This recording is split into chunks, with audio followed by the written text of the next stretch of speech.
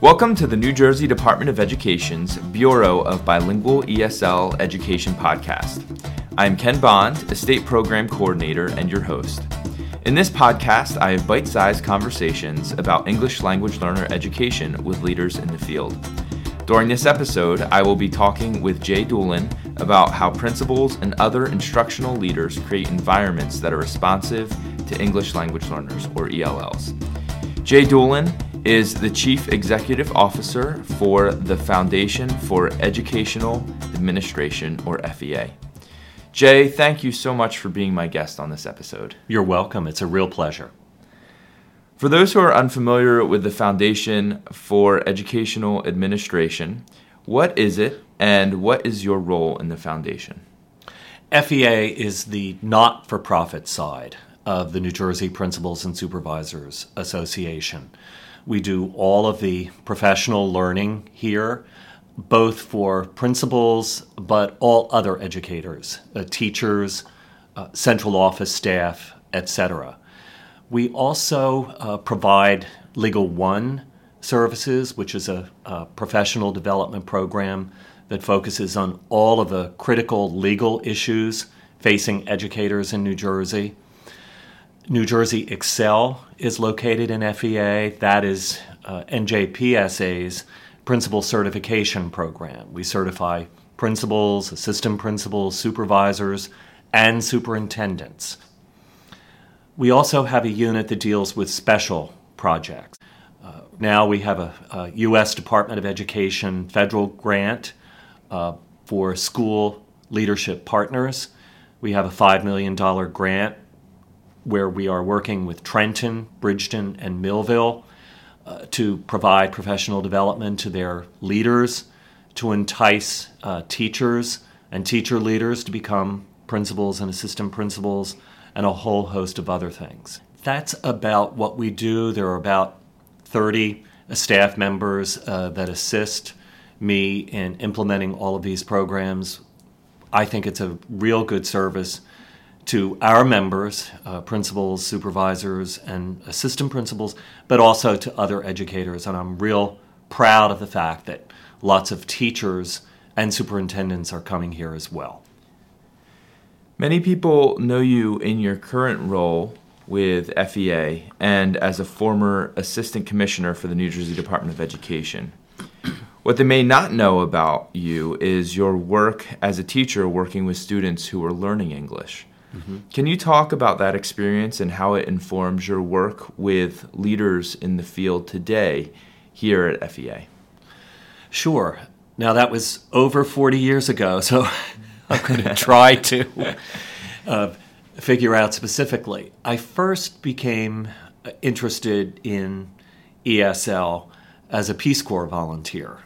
When I graduated from college, I went right to Turkey as a volunteer and taught high school students English as a foreign language, and then was transferred to Ghana in West Africa for a second year in the Peace Corps, where I taught folks who were in a teacher training college in Ghana, teaching them really methods of teaching students English, because Ghana's official language was English, but there were 7 different tribal languages. So elementary school teachers had to help students learn English.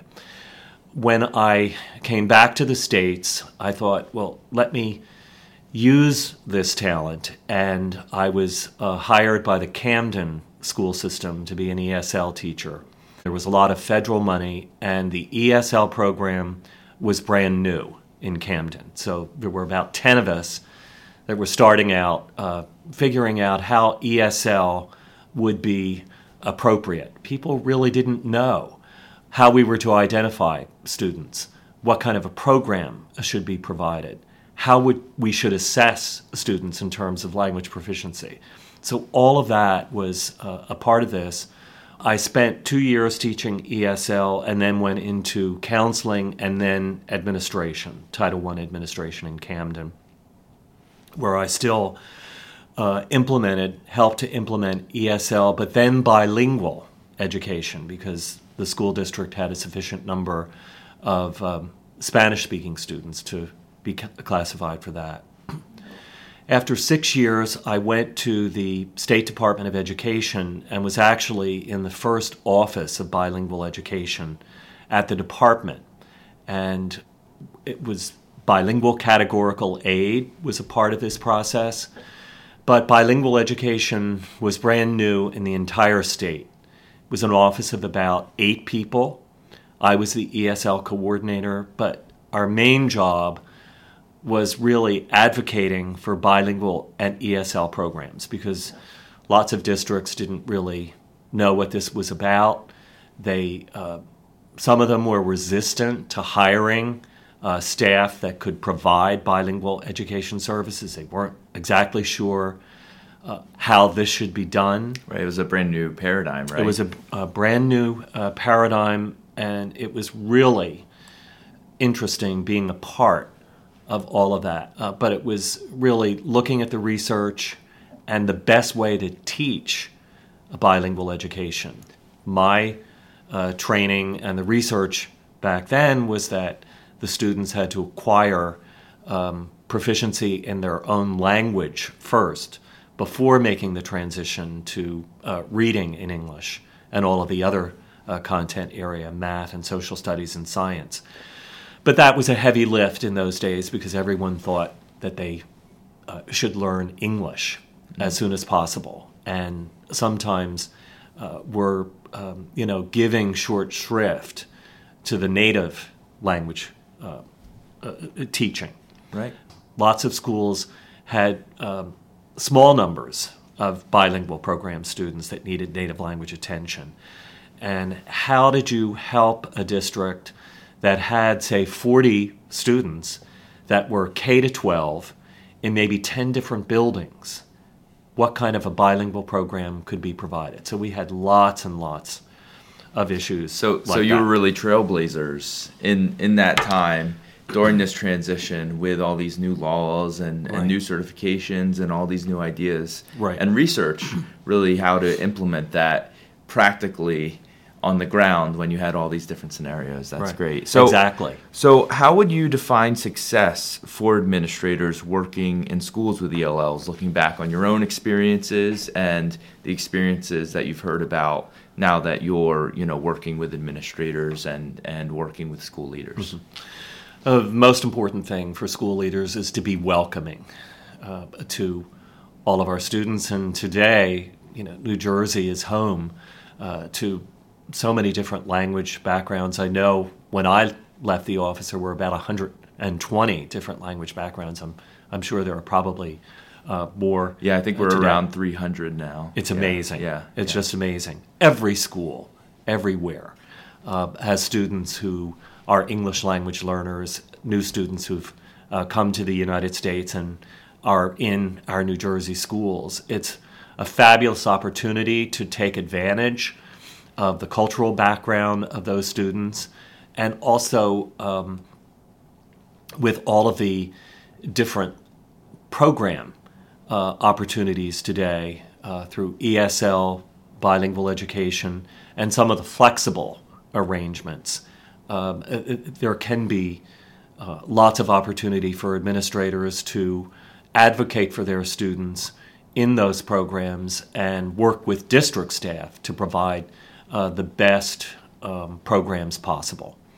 I think our focus here at FEA and at NJPSA is to focus attention on the principal being an instructional leader. Management is important, but instructional leadership is a key as well.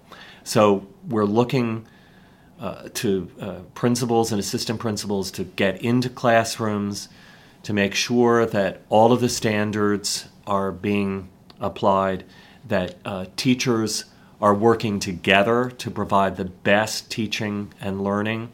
And this goes for every program that is in a school. English language learning programs, whether it's ESL or bilingual, programs for students with disabilities, and every other kind of program. I think it's a real opportunity for principals to take advantage of the culture of these students and provide learning opportunities that these students can share with other students. It provides them with an opportunity to shine and provides the other students with lots of opportunity that they might not necessarily have. So looking at that diversity as a benefit and something that can build the school up. Right. We also talk a lot about principals building the culture and climate in schools. The anti-bullying movement helped to stir a lot of attention to just what is the right kind of climate in schools that's optimum for students to learn. And that's climate that is student to student, but adult to student, and also adult to adult. And so we provide a lot of training. Some people call it social and emotional learning.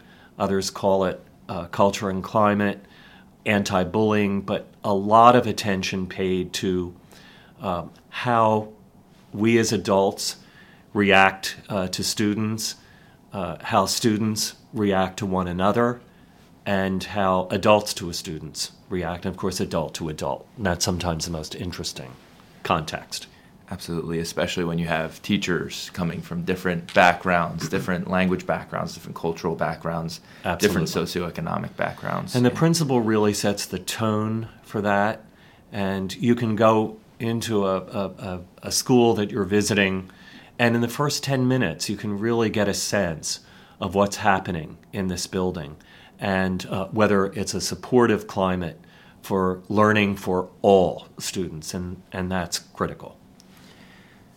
At the federal level, we have a new law called the Every Student Succeeds Act, or ESSA, some people call it, which will be replacing No Child Left Behind. Mm-hmm. What potential opportunities do you see in ESSA for administrators when it comes to thinking about equity for ELLs and helping the whole school embrace ELL education? Equity is a critical part of the principal's role. In our new professional standards for educational leaders, which we've spent a lot of attention on addressing and making sure all of our members know about it, providing equitable support to every student is a critical piece. And our Leadership Academy for the past 2 years has worked on breaking down barriers for equitable services to all students. And that's really an important thing. And it's sometimes difficult to do for a principal in a sizable school with lots of different programs. But it's a key role that the principal sets, and can set the role for teachers and all other staff in the building for doing this. ESSA, I think, underscores this opportunity for English language learners, because I think for the first time, and you can correct me, there is an accountability measure for English language learners. That's right, and that applies to all schools. Right, applies to all schools, and it's the first time really that will be a part of the accountability measure for that metric of the school-based reporting. One thing that Every Student Succeeds Act focuses on, besides growth in English language proficiency measured through the WIDA access test, mm-hmm. It's also looking at growth on the state content test, the right. ELA and the math. Mm-hmm. And instead of just purely focusing on proficiency, which can be very difficult for English language learners who are new to the country, mm-hmm. It's looking at growth year to year. Right. And English language learners grow at actually higher rates year to year than other students who have been in U.S. schools for a long time. Mm-hmm. So it's an opportunity to really, again, look at the strengths of English language learners and their ability to show growth and demonstrate that growth year after year, mm-hmm. as opposed to proficiency over NCLB. Right. Yeah. One of the things that we learned early on, and after there was sufficient research about bilingual education in the mid-'80s, was that it takes 6 to 8 years for a non-English speaker, an English language learner, to acquire academic English proficiency, to be able to carry on a really high-level conversation in English, to read at high levels, and of course to take tests at a level that the PARC is expecting. So that lots of people thought early on that after 2 or 3 years, the student would be able to transition into an all English-speaking class. But it isn't realistic. And it would be interesting with the research that you'll have over because of this to take a look at not only how students achieve through the English language proficiency, but also the increases that they make in terms of ELA and math. Yeah, absolutely. What are some examples that you can think of where you have seen administrators in high concentration ELL districts create environments that have improved educational outcomes of their students in the schools that they're working in?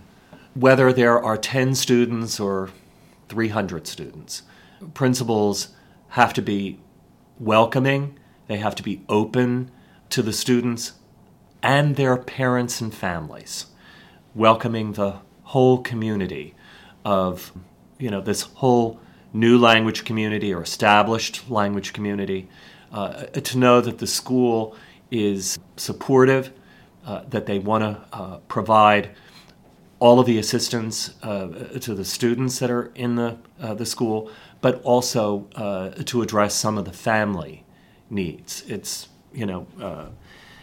in these times, there's a lot of concern on the part of immigrants in terms of attending a public school, an established institution, and that's where the principal, no matter what the status is, can make sure that in that building for that amount of time, the students are going to be safe and they're going to be in the best learning environment that they can be. But beyond that, I think the principal has to advocate for a strong program. They have to make sure that they're attending to the needs of the students and the program.